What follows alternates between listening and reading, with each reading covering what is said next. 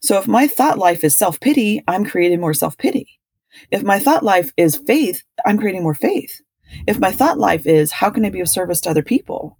How can I love you and tolerate you in a loving, kind way? How can I be more kind to you? Then guess what happens in my brains? My thoughts have a life that are wondering, how can I be more loving and kind and tolerant to you? This 10 step is my daily act of living. This is the tool in my tool belt.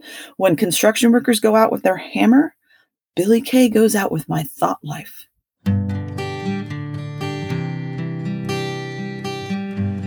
Well, hello, friends of Bill W. and other friends. You have landed on Sober Speak. My name is John M. I am an alcoholic, and we are glad you're all here, especially newcomers. Newcomers, that is, both to recovery as a whole and newcomers to this podcast. Sober Speak is a podcast about recovery centered around the 12 steps of Alcoholics Anonymous. My job here on Sober Speak is simple.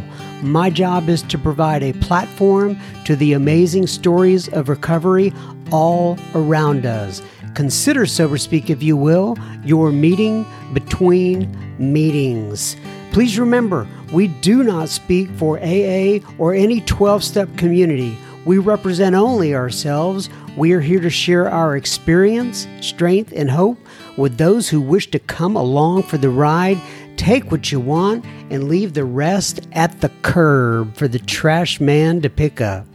From Studio A, deep in the heart of Texas, that was the voice of the one and only Miss BillieKai that you heard at the beginning of this episode, and you are going to hear so much more from her in just a moment. But first things first, this episode is being brought to you by Brad and Laura and Marcos and Tanya. What say you? Sorry, I kind of got a little thrown off there. What say you did Brad and Laura and Marcos and Tanya do? Well, they went to our website, www.soberspeak.com. They clicked on the little yellow donate tab, and they made a contribution. So thank you so much, Brad and Laura and Marcos and Tanya. This episode is coming right out to youans. So we are here, hopefully, to spread a little bit of joy and encouragement and possibly provide hope where there is none. We try to do that every week. I hope you are enjoying your summer. Well, okay, so hey, wait a second there, John M. So that would be for the folks in the United de la States, but there are other countries, and I'm assuming like in Australia and others, you are experiencing what we would call winter right now. I think I've got that right. I think it's opposite, right, for you folks.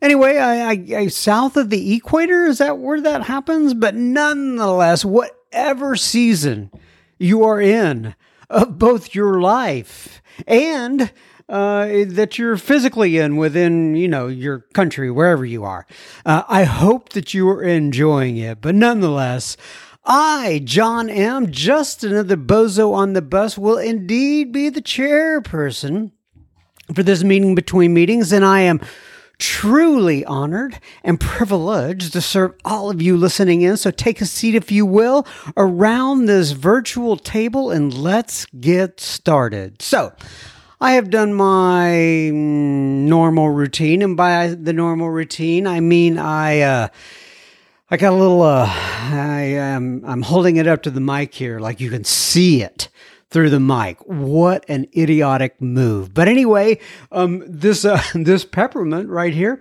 I've got a little essential oil. I've talked about this before, that this particular essential oil, my daughter got for me. I've gotten the essential oil as presents before, bought them myself.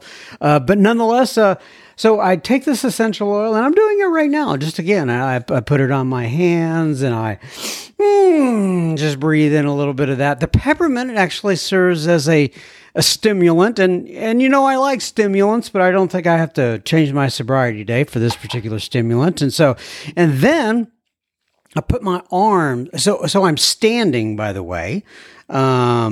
I have a desk that I'm can be raised, and I'm standing here, and I lift my arms up into the air, and I invite God in to whatever the heck I'm about to say, and just kind of let her rip. And by the way, when I have my arms up in the air, fully extended, it's kind of like a I don't know. I just feel like I'm opening my chest. I'm opening, right now I have my eyes closed, and I'm doing that thing that I don't know. This is just what I do. And basically I'm just inviting God into my little introduction here, and hoping that, I guess I'm hoping that it'll help somebody somewhere along the line.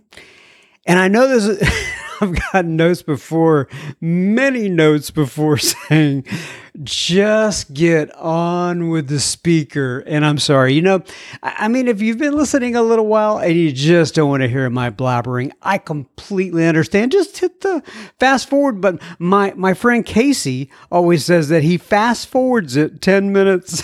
So he doesn't have to hear all my shenanigans. But nonetheless, so what's going on this week? I've had a very busy week. Everybody has a busy week, right? But I did want to tell you this, though. I think I mentioned this last week or the week before, but the lovely Mrs. M got into a major car accident.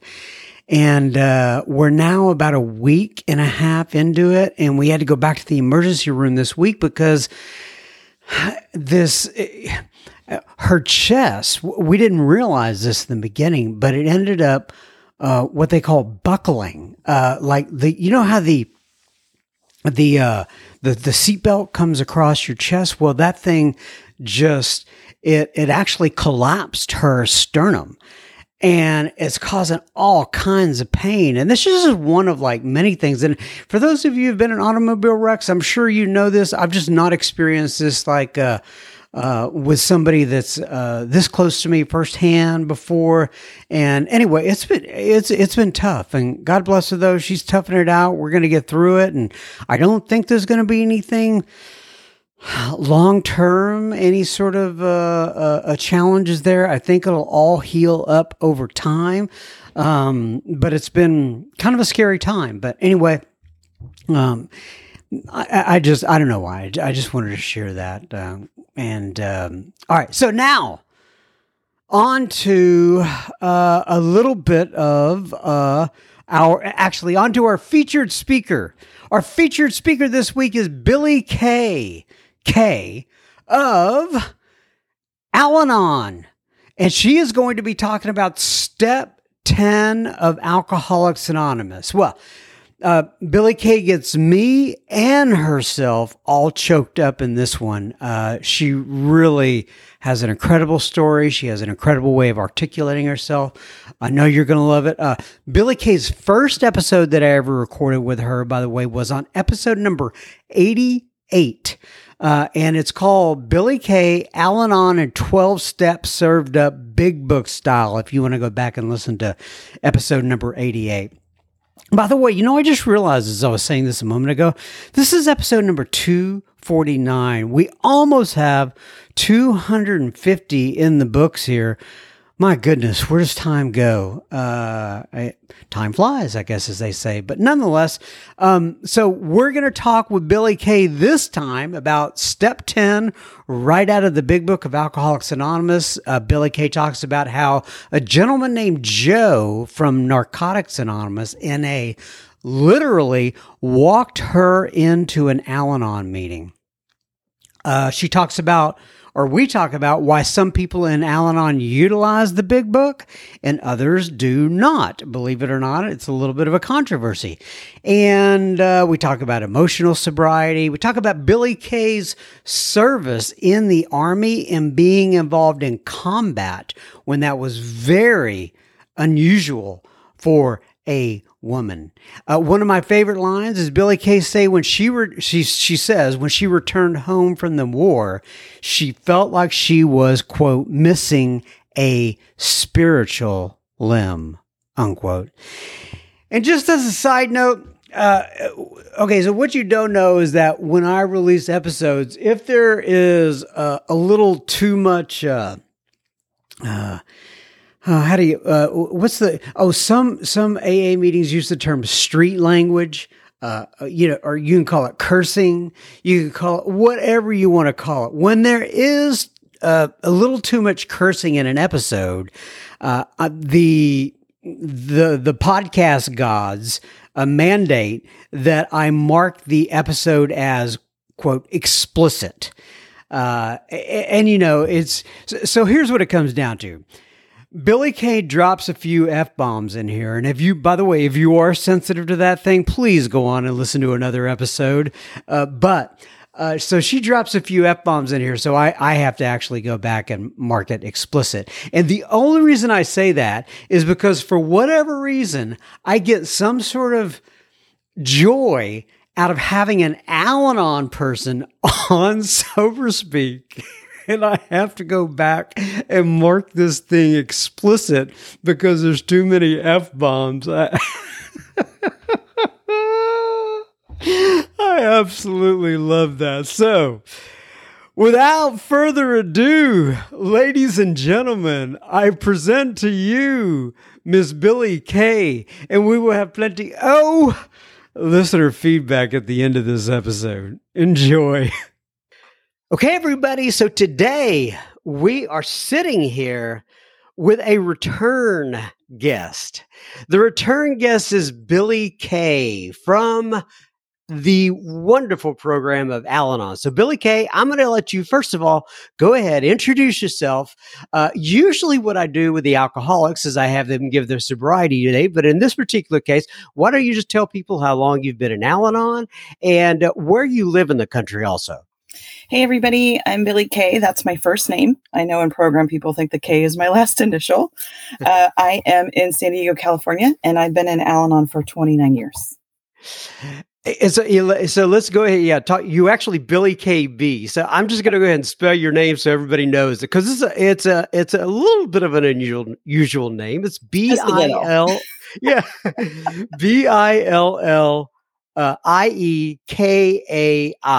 That's correct. By the way, I've hardly met any other Johns. Have you met any other BillieKais? That has never happened to me. Nobody's ever walked into church and yelled, "Hey, BillieKai," and 5 people turned around. That's never happened. But have you ever met any others? No, I have not. Wow, there is a wrestler. I think she's Australian. Her name is BillieKai. Like a Billie Jean or a Mary Pat. Like there are BillieKais, but there isn't one big combo like the yin yang. And what's the history of that name? Is given at birth? Any particular reason? I like to tell people that I'm named after Billie Jean King. And the reason I like to tell people that is because I think she's a phenomenal woman and it makes millennials look her up because they have no idea who she is. and so I use the opportunity to get a little edification and equality rights in there. That's great. Okay. So we have had, it's been a couple of years or so now since I had you on last. It was pre-pandemic. I know that. I think we were either right at the start of pandemic or or just before. Yay. You know what? That's interesting. I was traveling on business in San Diego. I remember this. And I was there, and it was before the country started to lock down. And I had reached out to you trying to find some meetings, but my work schedule didn't allow. You're telling me about your people. I think they're a Big Book Awakening. Is that what it's called, right? Yes. At the time it was on Wednesday nights, but now it's on Tuesday nights. And it's the Big Book Awakening meeting. Currently at the Methodist Church in downtown, right off of the 8 freeway. And for those of you who are in town, you can go to bbaworks.net and see the schedule. Do you have Zoom meetings for that as well? There are Zoom meetings. There's also an emotional sobriety meeting on Thursday nights, and that's available to anybody. They're still phoning it in, so in a good way. And so anybody can join that. And so that's bbaworks.net, right? You're looking I think up, right? If you don't trust me on the net, it's then, either .net or .com, right? Yeah. One of those two. All right. Well, I tell you what, get you there if you Google it. How about we do this? When we're done here, I'll just make a note here. You can send me the link and I'll put it in what we call the show notes here, and people can go and click on it. All right. So, like I said, it's been a couple years, and I have had so many people that write into me. And they say, number one, we want to hear more of BillieKai. And then there's a lot of people, as you know, a lot of women who have written me and say, can you please get me in touch with BillieKai? Now, keep in mind, this is it's mainly an Alcoholics Anonymous podcast. However, it's 12-step oriented, right? And I love the Al-Anons, and I love the Al-Anon story. I've just been too lazy about getting people back on, but we're able to finally hook up, and I could tell that you resonate with the listeners big time. So why don't you go ahead, for those who didn't hear your story or don't remember it from a little over 2 years ago, kind of give them a thumbnail sketch of how you ended up in Al-Anon. I'll let you tell what you think are the major milestones. Sure. And I'm thinking about what you said about the Al-Anon and the AA. And, one of the things I always tell my friends that are alcoholics is, who do you think all your friends are? If you spend all your time in AA, then all of your friends are alcoholics, right? Which means you are an Al-Anon. You are affected by other people's disease. Right. Right. You are literally the friends in the family. Yeah. So I like to remind people, I'm like, you are who you surround yourself with. And this disease is contagious in many ways. Mm-hmm. So that's my 2 cents. That's a very good point. No, I love that. Thank you. Mm-hmm. Thank you for bringing that up. Yeah. So I grew up in alcoholic home, meaning like everybody was affected by this disease. My siblings, my parents, my parent-like figures, all were suffering from spiritual malady and using things alcoholically. My mother was an actively drinking alcoholic and was violent and abusive on many occasions. And being the youngest of the 5, I wound up being with her at the latest progression of her disease by myself. And eventually that led to her abandoning me. Actually, she abandoned me twice. The first time she took me to my sister's. The second time she said, I'm leaving. I don't know where you're going. And so I wound up calling the lady I babysat for and asking her if I could come and stay with her. And because I had no place to go. I was 15. I wanted to finish high school. I was smart enough to know that I couldn't support myself at that age. And I needed an adult to help me through this. And that turned out to be a very untenable situation. Her idea of having a teenage girl in her house meant indentured servant.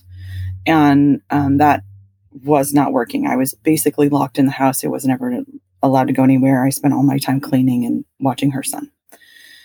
So I called some friends I used to have across the street from the last place I lived with my mom.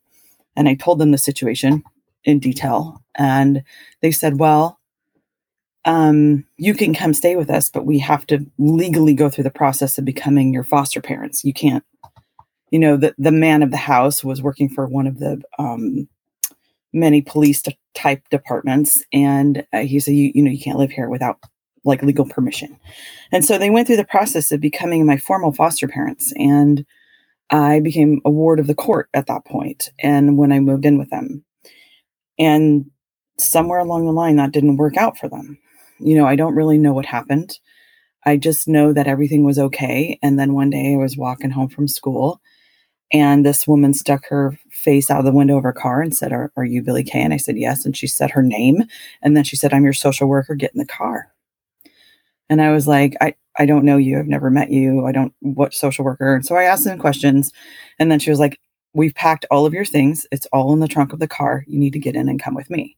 So, I pretty much felt like I was being kidnapped. And then she took me to a backup shelter care, which is an emergency foster facility. And so I got taken to a home where that family specialized in bringing in teenage girls with children. I didn't have children, but I was a teenage girl and there was no other room for me. So I went there. And that was one of the more, I want to say tragic, but it's more like soul crushing, like moments of my life, because I thought those people I was living with were my friends. I thought I could trust them. I thought I could rely on them. They went through all this legal process to, formally be foster parents. And I felt very, very betrayed. So I went to this new foster home, and that turned out to be the biggest blessing in my life at the time. Like for many, many years, that home became my home, and that woman that took me in became my mom. And I just love her so, so deeply. And I'm so grateful to her to this day for the love and compassion that she showed me, that I just, didn't feel like I deserved.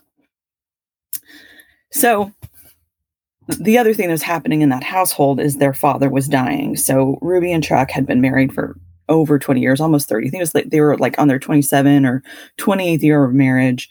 And Chuck had cancer, and he was well into his cancer prognosis, about a year in.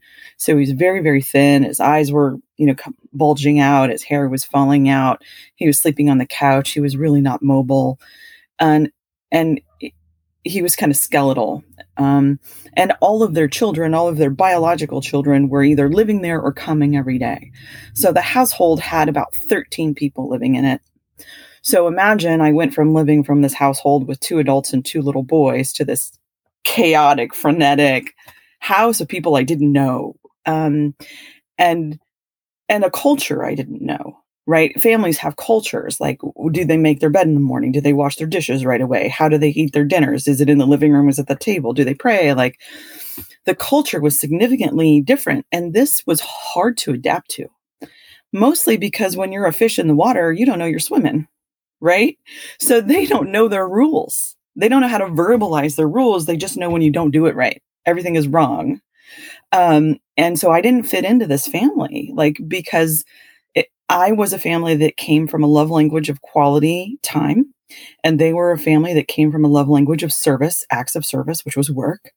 And that vocabulary didn't exist for me then, and it didn't exist for them either. And so this was a crisis, right? I was constantly in conflict with someone or something without even knowing why. But eventually, my foster father, Chuck, passed, and the kids began to move away after they mourned their father. And I was gifted the blessing of having a lot of time with my foster mother, Ruby. And I was on my way to the biggest miracle with her. And I had so much one-on-one time with her. And she was a woman who really had a strong faith. And she had raised all these babies, and she'd been married all this time. She was just a strong, strong pillar of a woman. And she taught me so much about being present and about having faith and about learning to lean on things. In a time when I was terrified and scared, coming out of abusive places, coming out of neglectful places. And,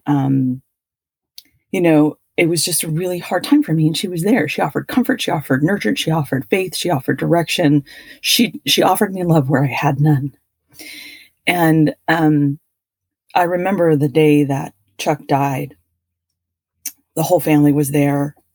He passed away in the hospital.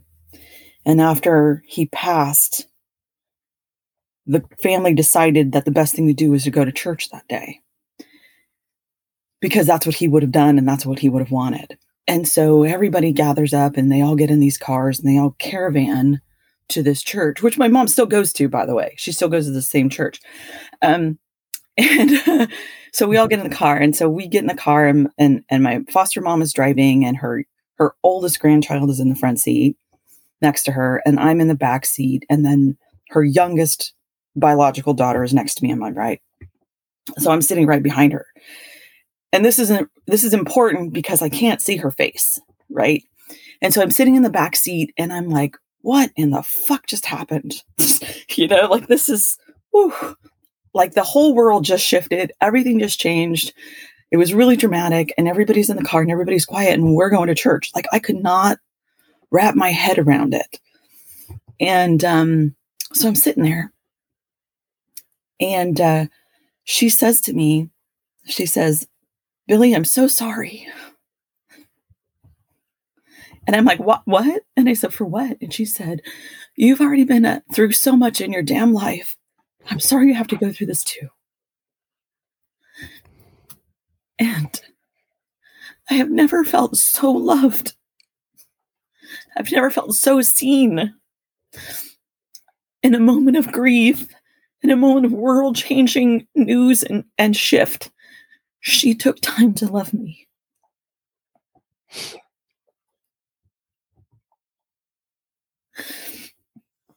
And I can't imagine paying forward more than what she gave me, right? Like she gave me something so precious. So when I think about my deep nature of service, my deep heart of, I want to help people, I want to reach out, I want to guide, I want to shepherd, it's always her. It's always her in this moment that saved me, that rescued me, that loved me.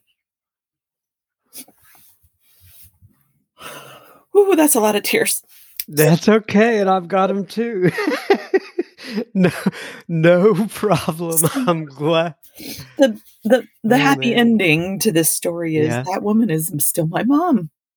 Like I still call her mom, and I send her birthday gifts and Mother's Day gifts, and I go visit, and I sit in that house where she raised me. And when I say raised, I mean built, like planted the seed of the tree that I became.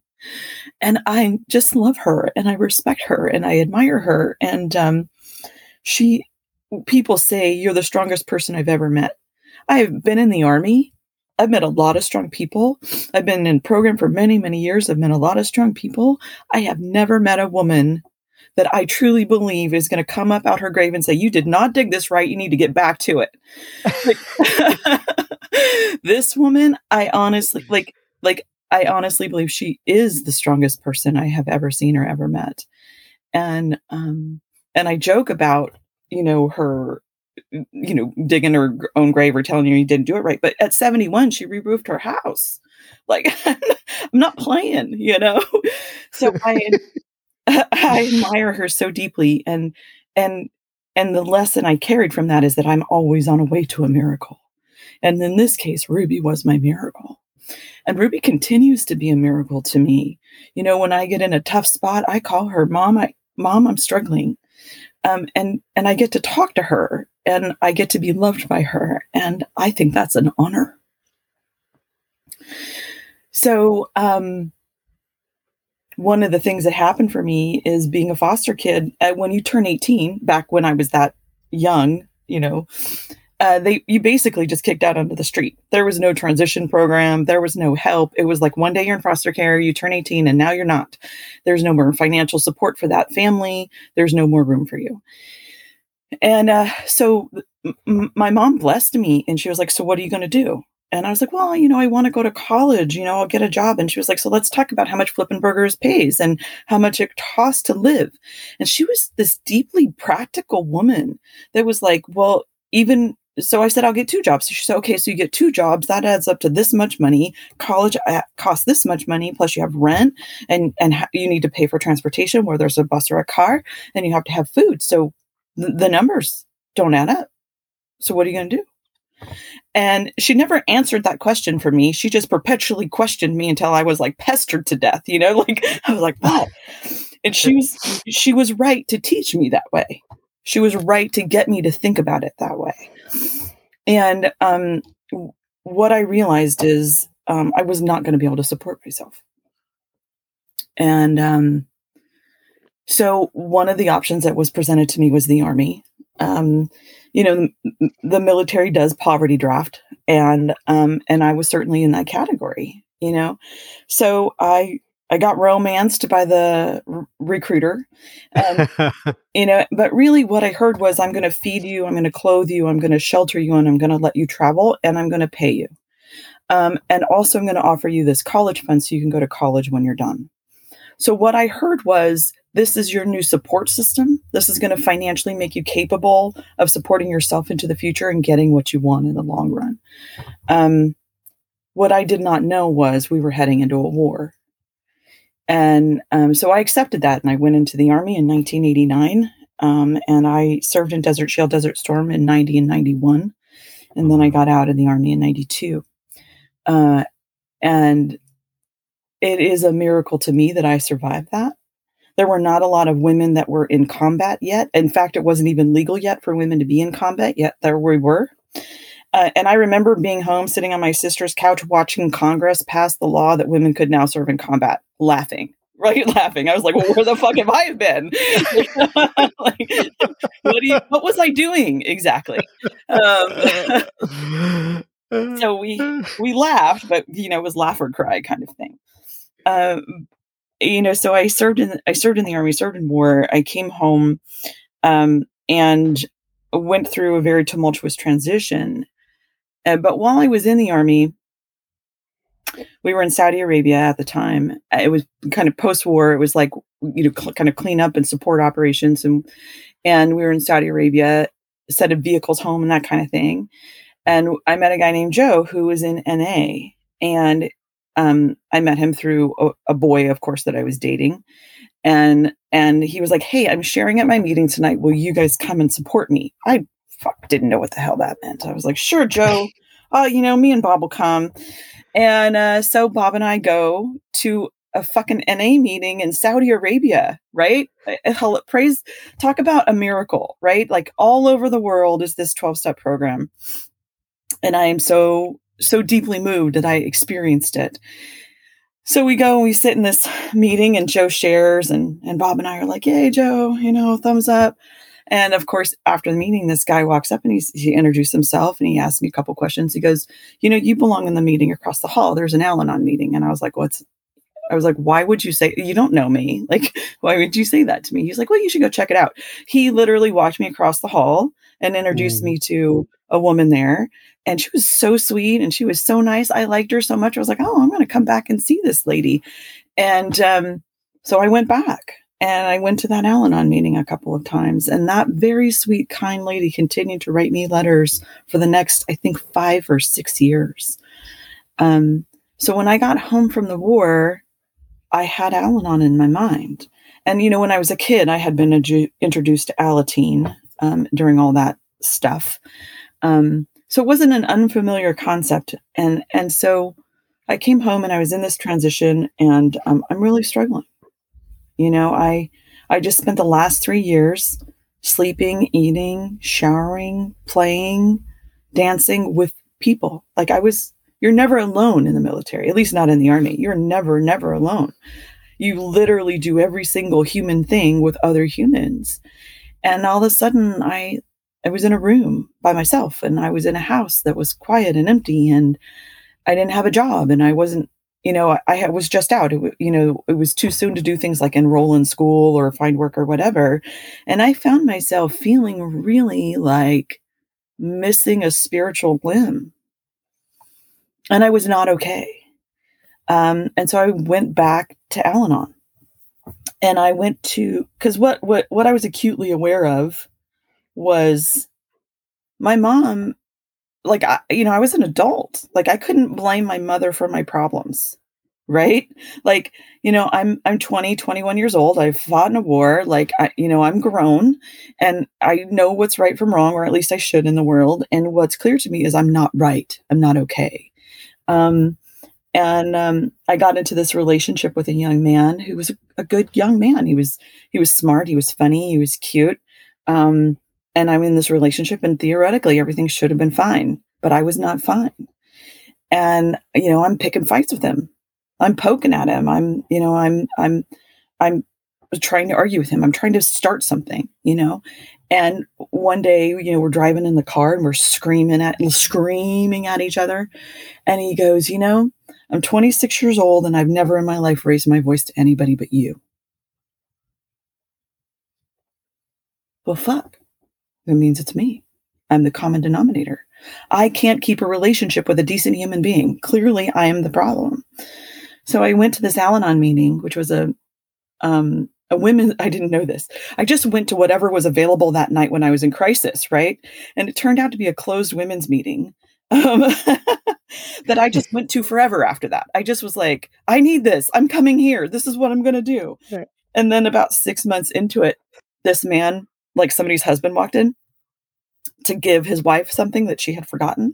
And there was this noise, like the air got sucked out of the room. And I'm looking around like, what's the fucking problem? Like, what's happening? Like, what's the issue? And he greets his wife. They talk, chat. He gives her the thing and he leaves. And I still cannot figure out what the fucking problem is,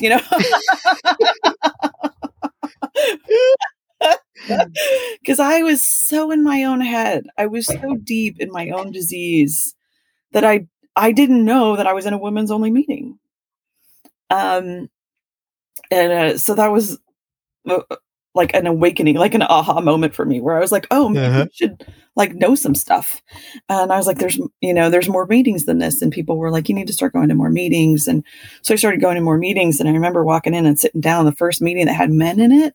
And I was like, this is weird.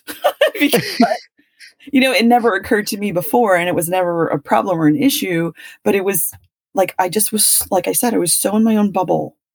I was so deeply, deeply embedded in my own disease that I couldn't even see the world. And so I started going to more meetings, and I started listening to more people, and I started hearing what programs starts to teach you early on, which is there's a solution, there's hope. And people who share really well in a meeting share their experience, their strength, and their hope. And the really good ones talk about the solution being God.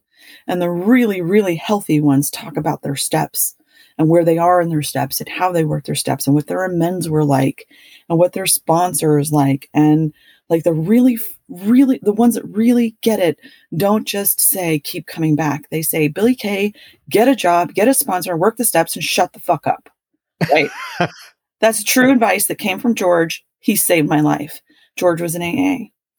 And so I started going to AA meetings. People were like, well, you want to learn facts about AA, and then you need to go to AA meetings.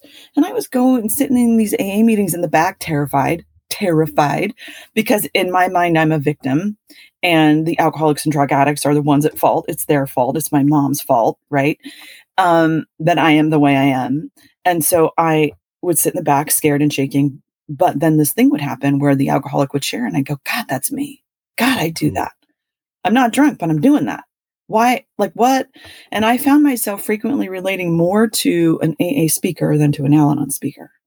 And a part of that is because Al-Anon speakers talked about them a lot, meaning who they called their qualifier.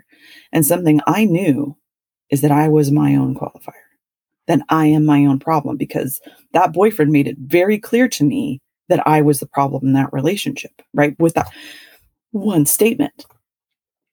And it really what it was is when you know truth when you hear it, right? I knew he was right. I had been in a war. I had been in an alcoholic home. Like all my siblings were showing signs and symptoms. Like it was a no-brainer. I was the common denominator. So when I sat in these rooms with alcoholics where they owned it, where they were like, hey, listen, this is what I did. I was in the mental obsession. I was in the physical allergy. This is my spiritual malady. When they were talking it, I was getting it. I was picking up what they were laying down. But Al-Anons don't talk about their disease that way. They talk about their qualifier, and that shit makes me crazy. Shut up. I don't want to hear about how your drunk didn't fill up the tire air pressure thing. Like, I don't care. I don't care. I don't want to hear about them. I want to hear about you. I want to know what you learned. I want to know what you grew. I want to know how you grew. And I want to know what I can do to mimic that. Give me a solution or get out. Like, and so I found a sponsor that was as hard about it as I was, right? Like, I'm kind of hard-headed, so I needed a hard-headed sponsor. I needed somebody who was not going to take any bullshit from me. And, that's who I am, and that's what I needed. And so I'd been going to this Wednesday night meeting, and there was this little badass Colleen. And when I say little, she was very short. She was like, no nonsense. She was a go-getter, and she talked about God, and she talked about the steps, and she talked about her recovery. And who she didn't talk about? She didn't talk about her husband. And she had what I wanted. She had something that was beyond the level of desperation that I was experiencing. And so I was like, Colleen, will you sponsor me? And I was terrified of her. Like, I can remember standing on her front porch with my first step in hand, literally shaking. This woman scared the bejesus out of me, but I knew that was what I needed. I'm not an easy case, right? Some are sicker than others. Guess what? I'm the sicker than others, right? That's me. And I knew I needed it. And so Colleen and her husband, Wayne, took just everybody who had asked pretty much through the work. Like, they were solid Al-Anon AA people. And they didn't believe in half measures. Wayne would say, half measures avail me nothing. The world of the spirit is different. He'd say, it's not like a bank account. You don't get some in to withdraw. You don't partially in and partially withdraw. You're all in, and that's it. And I loved him, and Wayne saved my life. When Colleen could not get through to my stubborn ass, it was Wayne that got me. And so I did everything Colleen told me to do. I went to meetings. I read everything I could get my hands on about the 12 steps, which includes the big book of Alcoholics Anonymous. Yeah. I journaled my response to that. So real quick on that, while you're there, and I think we've talked about this last time, and it's just been a while since we brought this up on the podcast. But there are a lot of people who listen to this podcast for the first time. They probably don't understand that.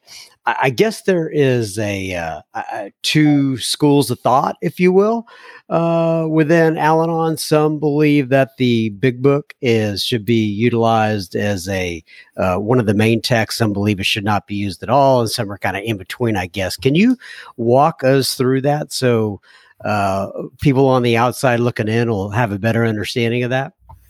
There are those that are afraid and take action anyway, and there are those that are afraid and cower. Right? Right. So what I hear when I go into a meeting and people say the big book isn't conference approved literature, I hear fear. I hear you're scared. And I get what do you think they're scared of? They're scared of the action that's in the big book? For sure. This is hard work, right? This is hard work. Yeah. You've done it. I've done it lots of times. It's hard. This is not easy. Self-evaluation is hard business. It's hard work. And if you're being really honest, you realize that you suck. Right? Like, I've done some pretty crappy things in my life, and that's hard to face. It's hard to own, especially if you're not working toward a solution where God loves you and God forgives you. Right? So, the Al-Anons that don't want to use the big book have been told that it's not conference approved, and they're rule followers, they're I-dotters and T-crossers, and and so they don't want to do anything that might get them in trouble or whatever. But I honestly believe that's fear-based. I grew up with Colleen and her husband, Wayne, and her sponsor, Boots, and her sponsor, Ruth. And Ruth read the big book because that's all there was. So she taught Boots. Boots read the big book because that's all there was. So Boots taught Colleen. Now, Colleen had more options. We had the courage to change, and we had how Al-Anon works, and we had all these Al-Anon things. But they deviated from the fundamental first step, which is right? 3 parts of the first step, which is I have a mental obsession, I have a physical allergy, and I have a spiritual malady. What Al-Anon has become is I have a mental obsession and a spiritual malady, and they are skipping that middle piece of the physical allergy. And that fundamental part is making it harder and harder for them to recover. Right? And so where the real split happens is this. What are they addicted to? In my opinion, I believe they're addicted to adrenaline. They're addicted to stress. Some people call it the Al-Anon stress. I call it adrenaline because it's the hormone, right? And it's in my body, closely related to cortisol. And that is my genuine addiction. And so when people ask me, like, what are you? I say, I'm an adrenaline addict. Yes, I'm a member of Al-Anon, but the nature of my disease is that I am so addicted to adrenaline that I will use any behavior to get it. Like an alcoholic will use tequila or whiskey or whatever to get the feeling. I will use adrenaline to get the feeling. And so my feelings growing up were fear. My feelings growing up were anger. My feelings growing up were frustration. My feelings growing up were abandonment. So guess what I recreate in my life? Fear, frustration, anger, abandonment, right? Because not because I want those things, but because I'm so familiar with them that they bring me comfort. And I use adrenaline and all sorts of behaviors to get back to that place. Maybe it's fighting with my spouse. Maybe it's picking a fight with my boss. Maybe it's overspending and creating financial insecurity. Maybe it's driving recklessly on the freeway. Any of those things that gets that adrenaline going. And then once the adrenaline is going, I cannot stop of my own will. That's the physical allergy from an Al-Anon perspective, right? Yes. I get it. Yeah, that completely makes sense to me. Absolutely. Wow. And that's why they're doing things like sticking their face against the window, waiting for the alcoholic to come home. They're not addicted to the alcoholic. They are addicted to feeling hopeless. Right? Using that adrenaline to recreate the feeling of hopelessness, using that adrenaline to feel worthless, using that adrenaline to crush self-esteem, using that adrenaline to have a pity party, using that adrenaline to experience those negative feelings that they grew up with, right? That I grew up with, speaking for myself, and the thing that I use most often is anger. It's super easy to tap into. It's often justifiable publicly, like socially acceptable. And it makes me feel powerful. It's a false God. I use, right? My ego tells me that I'm powerful when I'm angry, which is bullshit. That's me playing God. And my ego tells me that I can control people, places, and things. And that's also me playing God. Right? I can't. And I'm sitting here listening to you thinking about really what you said at the beginning of this podcast or beginning of this episode, excuse me. And that is, I mean, these are lessons that everyone can use, not just people in Al-Anon. I mean, people say there are normal people out there. All you got to do is turn on CNN or Fox News or something like that for a few minutes to see what the normal people are doing out there in the world. There are not normal people. There are recovered people, right? Having recovered from a seemingly hopeless state of mind and body, there are recovered people.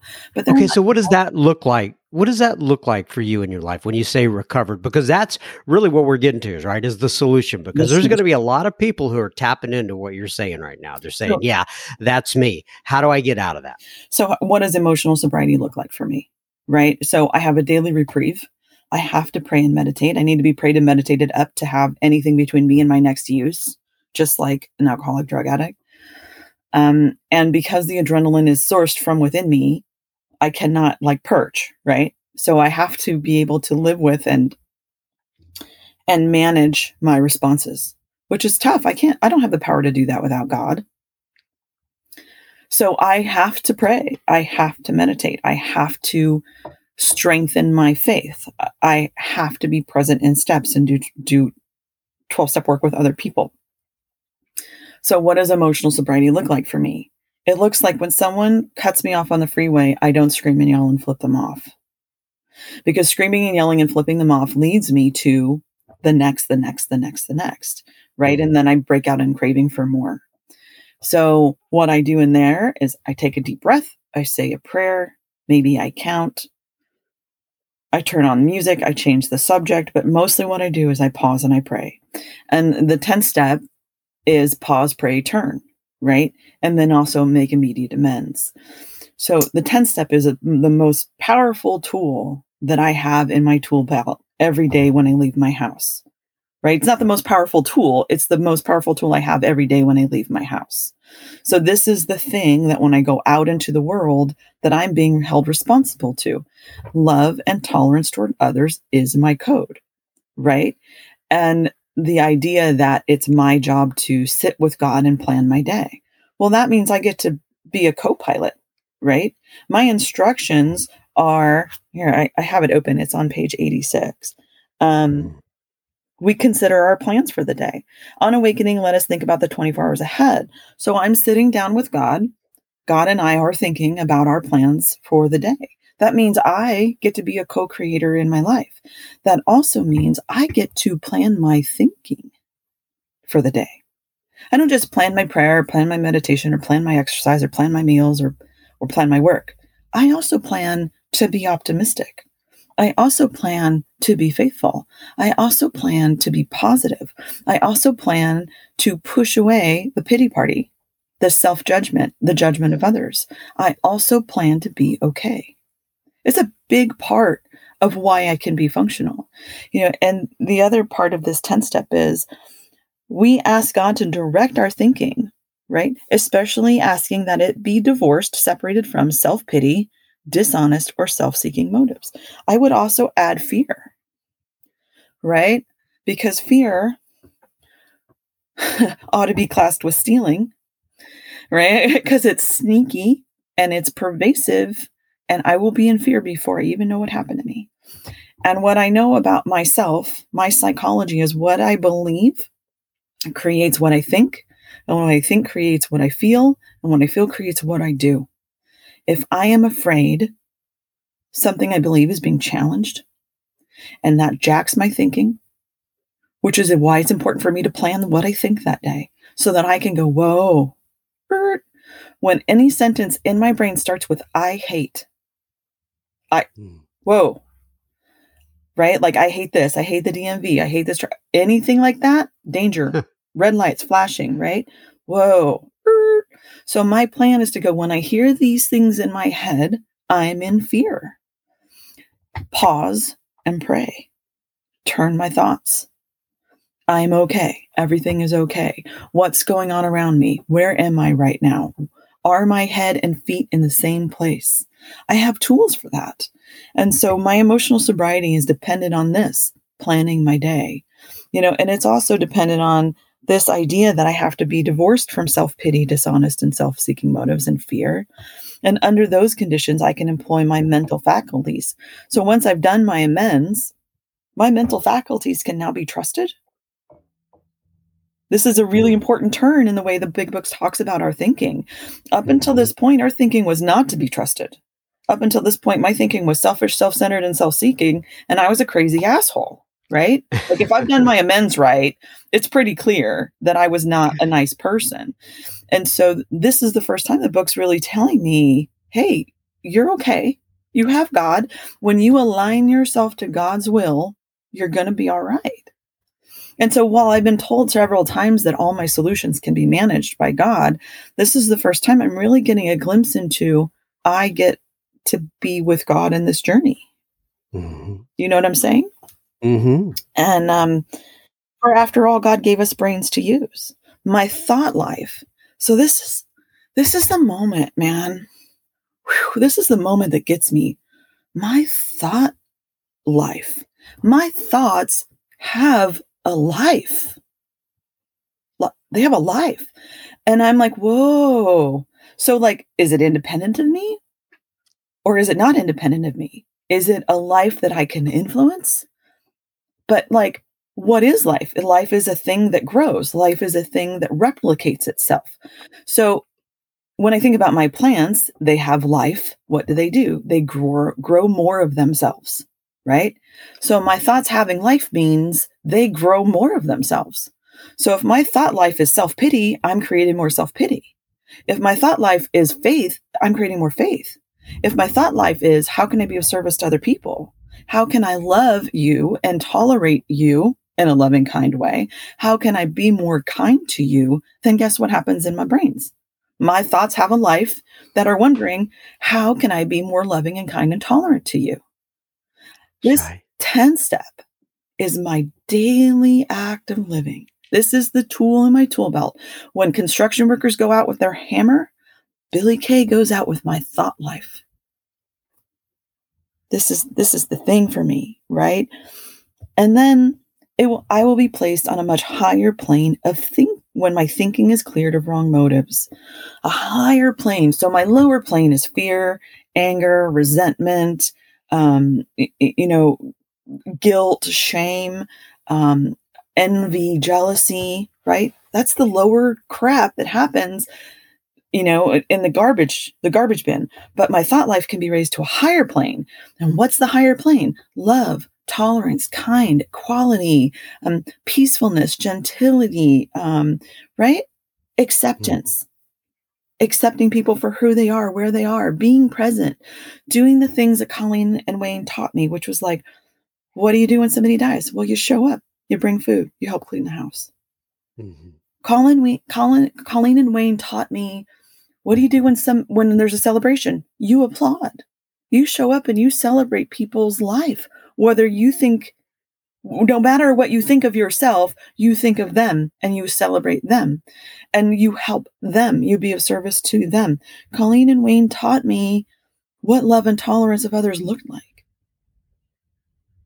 Because I was in my own fucking head. I was so in my own head, I didn't know I was in a women's meeting. Right? They taught me how to think about other people. And then this big book shows me, it not only tells me to think about other people, it shows me how to think about other people.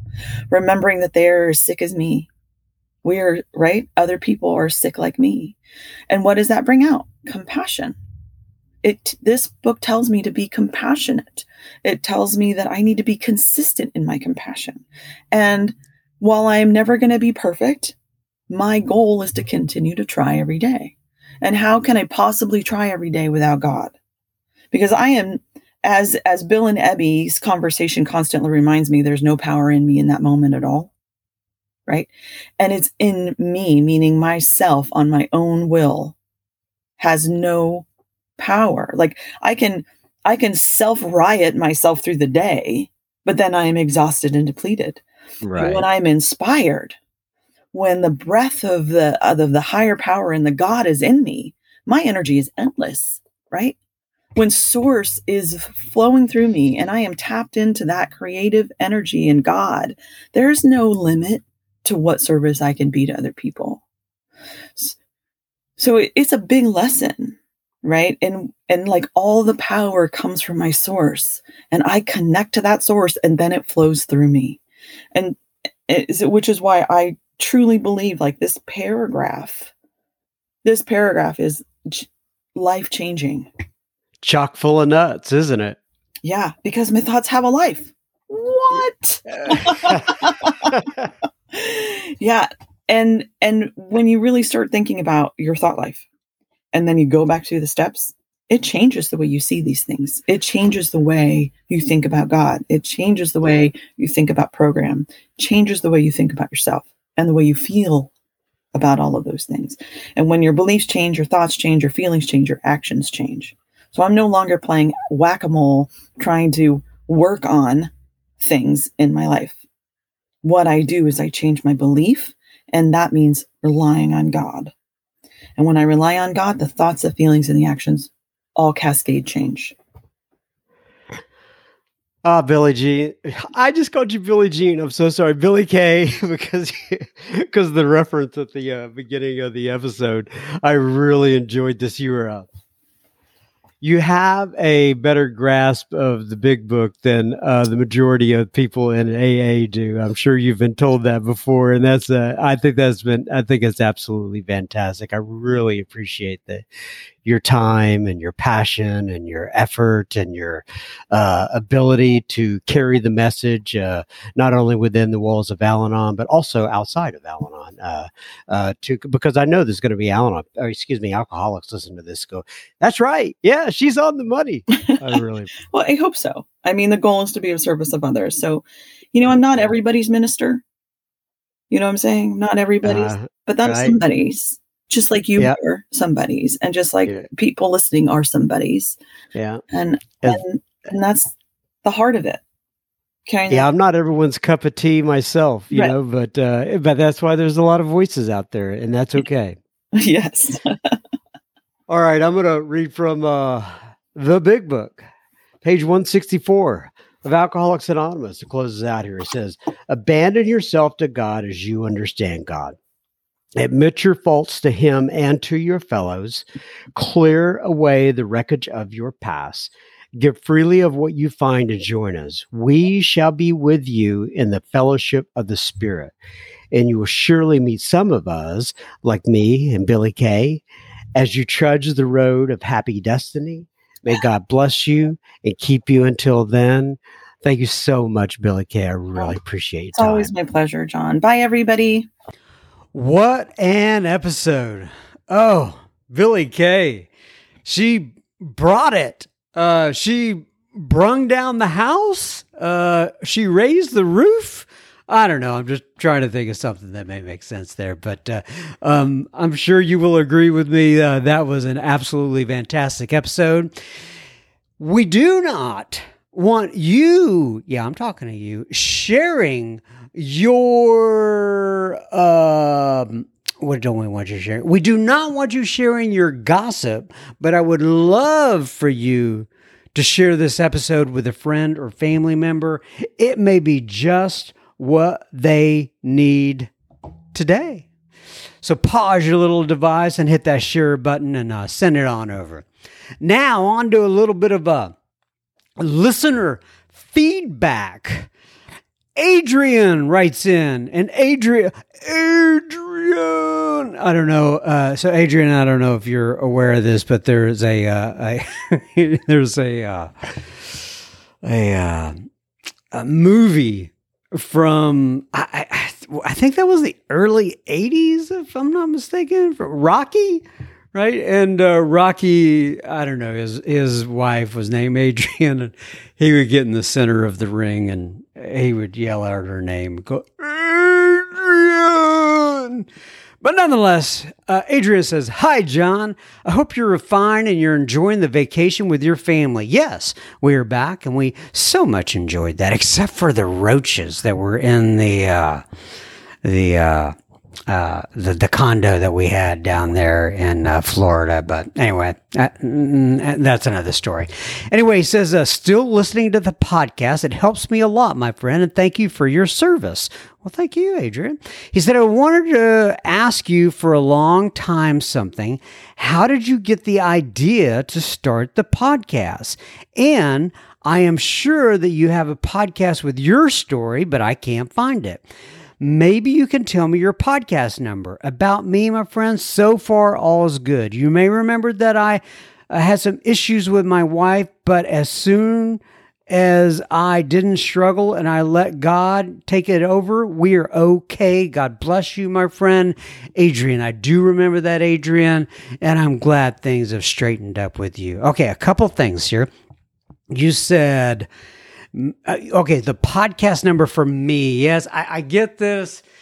Okay, I'll tell you the truth. I've got something on my, and I've talked about this over the past month or two. I actually have an episode of me recorded. It was just a live talk, and it's on my desktop, but I go and I edit everybody else first and release them. So I've not done this.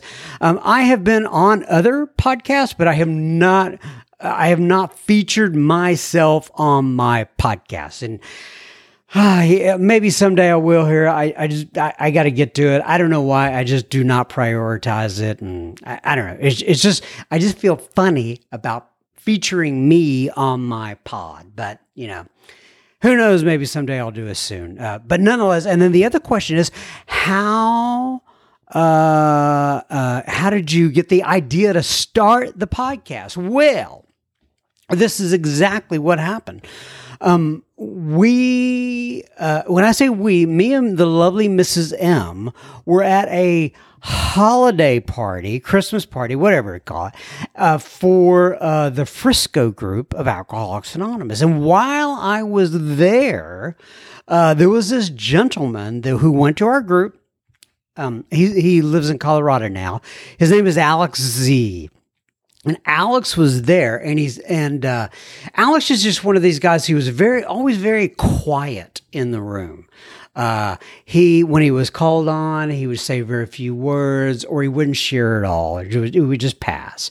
He was a great guy. Everybody loved him, but he wouldn't share. So anyway, we kind of cornered Alex at the party, and I just kind of asked him, where are you from?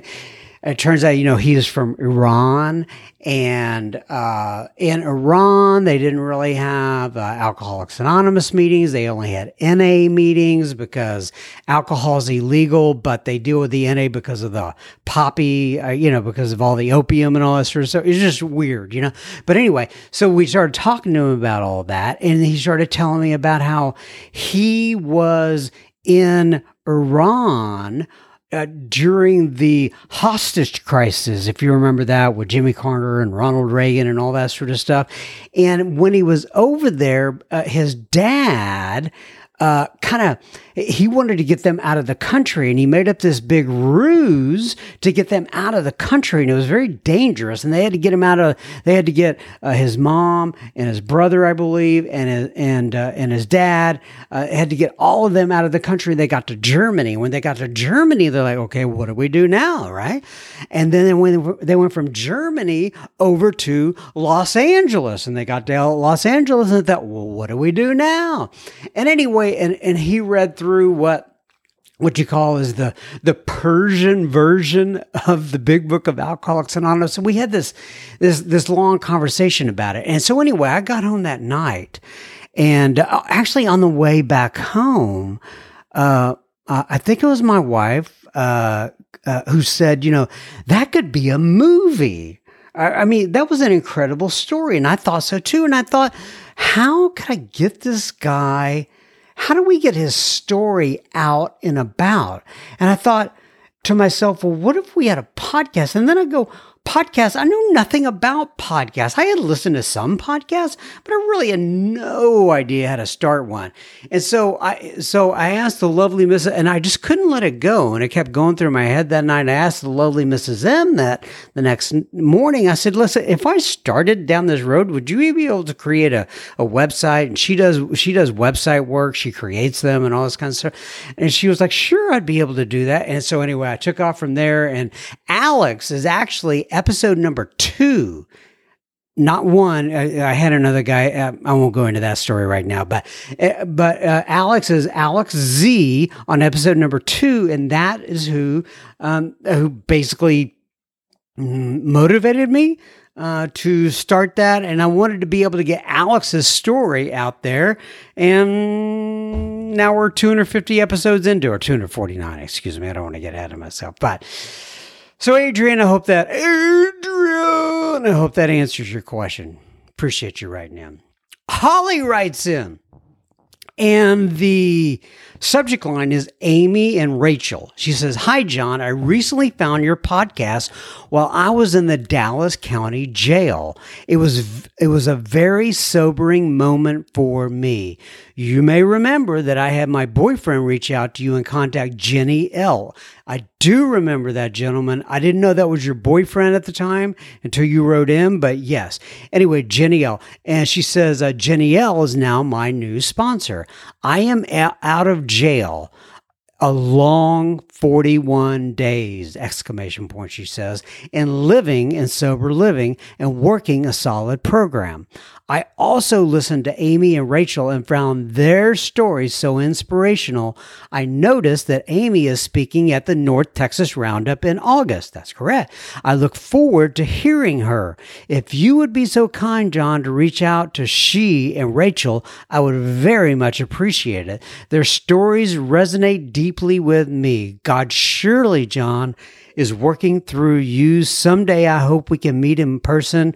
With respect and gratitude, Holly K. Holly. I got this message and it sent shivers down my spine. Absolutely love it.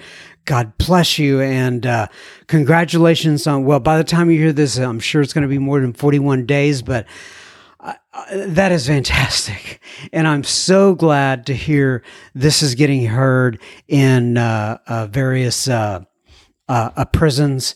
And I'm so glad to hear that. Prisons and jails, and God bless you. That is so cool.